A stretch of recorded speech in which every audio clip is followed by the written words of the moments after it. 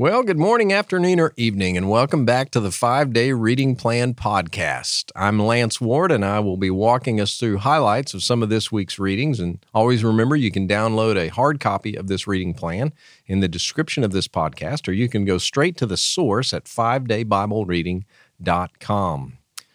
Well, we finished the next to the last week, and if you started reading in January, we are right around Christmas Day right now. Christmas is either right here or approaching, so it's a magical time of year.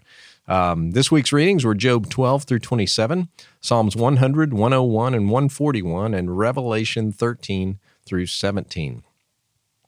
In Job 12 and 13, Job continues to answer his friends. He starts with answering Zophar, and last week I spoke of how truth used in the wrong context is either unhelpful or inappropriate, and Job says as much as that in chapter 12, verse 3 and 13, verse 2, saying, "Who doesn't know the things you are talking about? And everything I know, you know I also know." His friends were speaking in the spirit of Captain Obvious, but as we know, what may appear obvious on the surface can sometimes be the most useless thing uttered in the context of inexplicable suffering.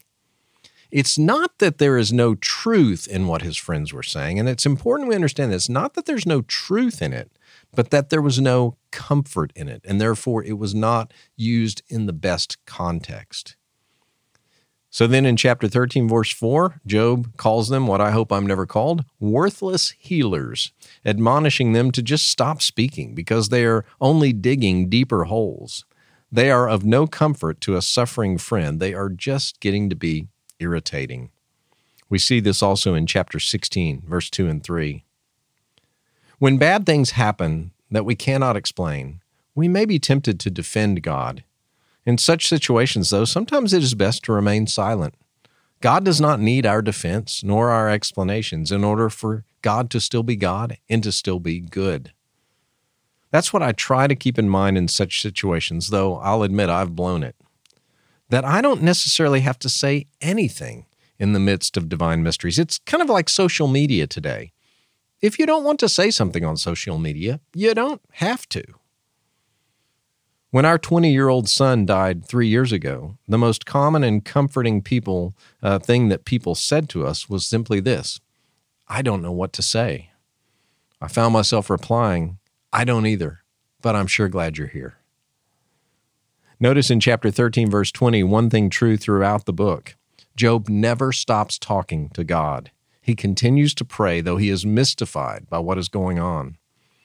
We also see faith in the midst of agony in chapter 19, verses 25 through 27.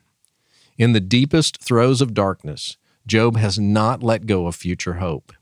He may be hanging by a thread, but he still knows that God will not let him go. In the last chapter of this week's reading, chapter 27, Job continues to insist that all the solutions and formulas his friends have suggested, all the reasons they say he is suffering, are just flat out wrong and useless. Their words are hollow, void of understanding. So what about us?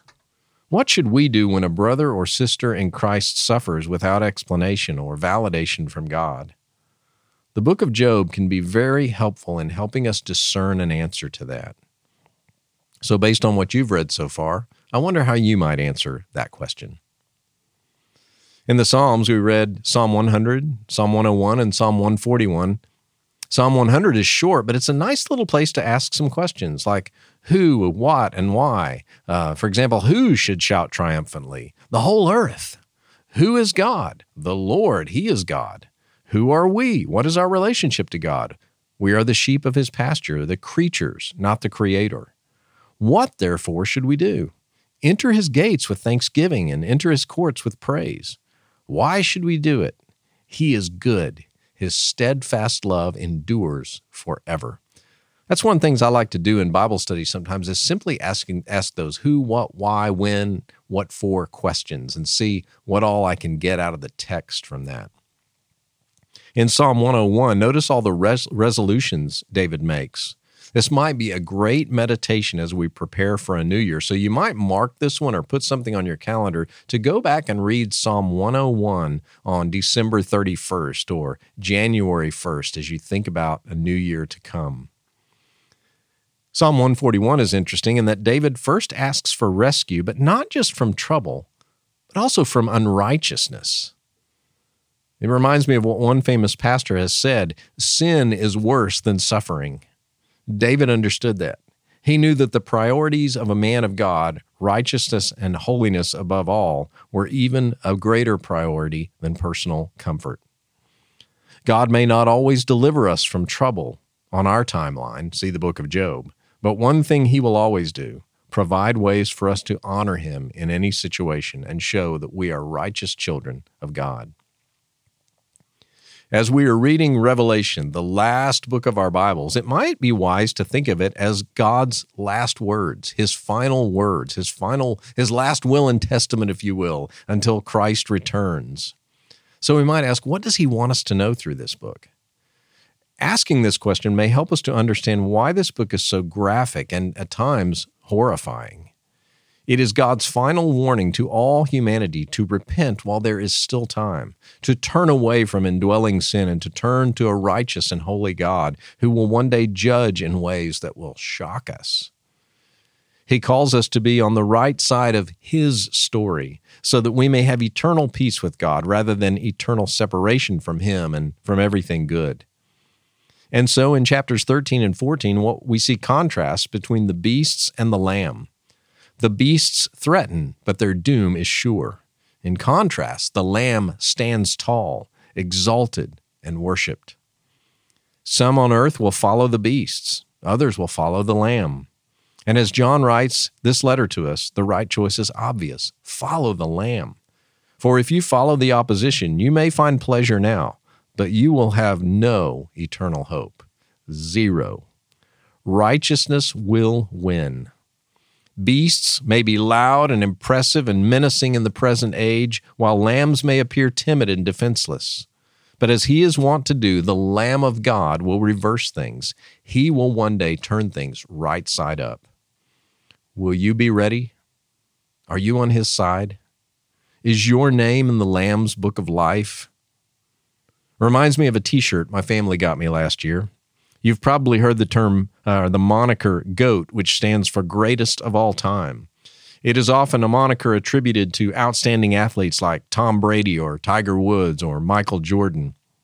But the t-shirt I got says this: the GOAT is a lamb. Yes, he is. These will make war against him, Revelation 17:14 says, but the Lamb will conquer them because he is the Lord of lords and the King of kings. And those with him, the chosen and the faithful, will be safe forever. We will finish that thought in our final week as we read next week chapters 18 through 22. We're also going to, of course, finish the book of Job, and we will read Psalms 102, 103, and 150. And if you started this reading plan in the first week of January, let me just wish you a very Merry Christmas.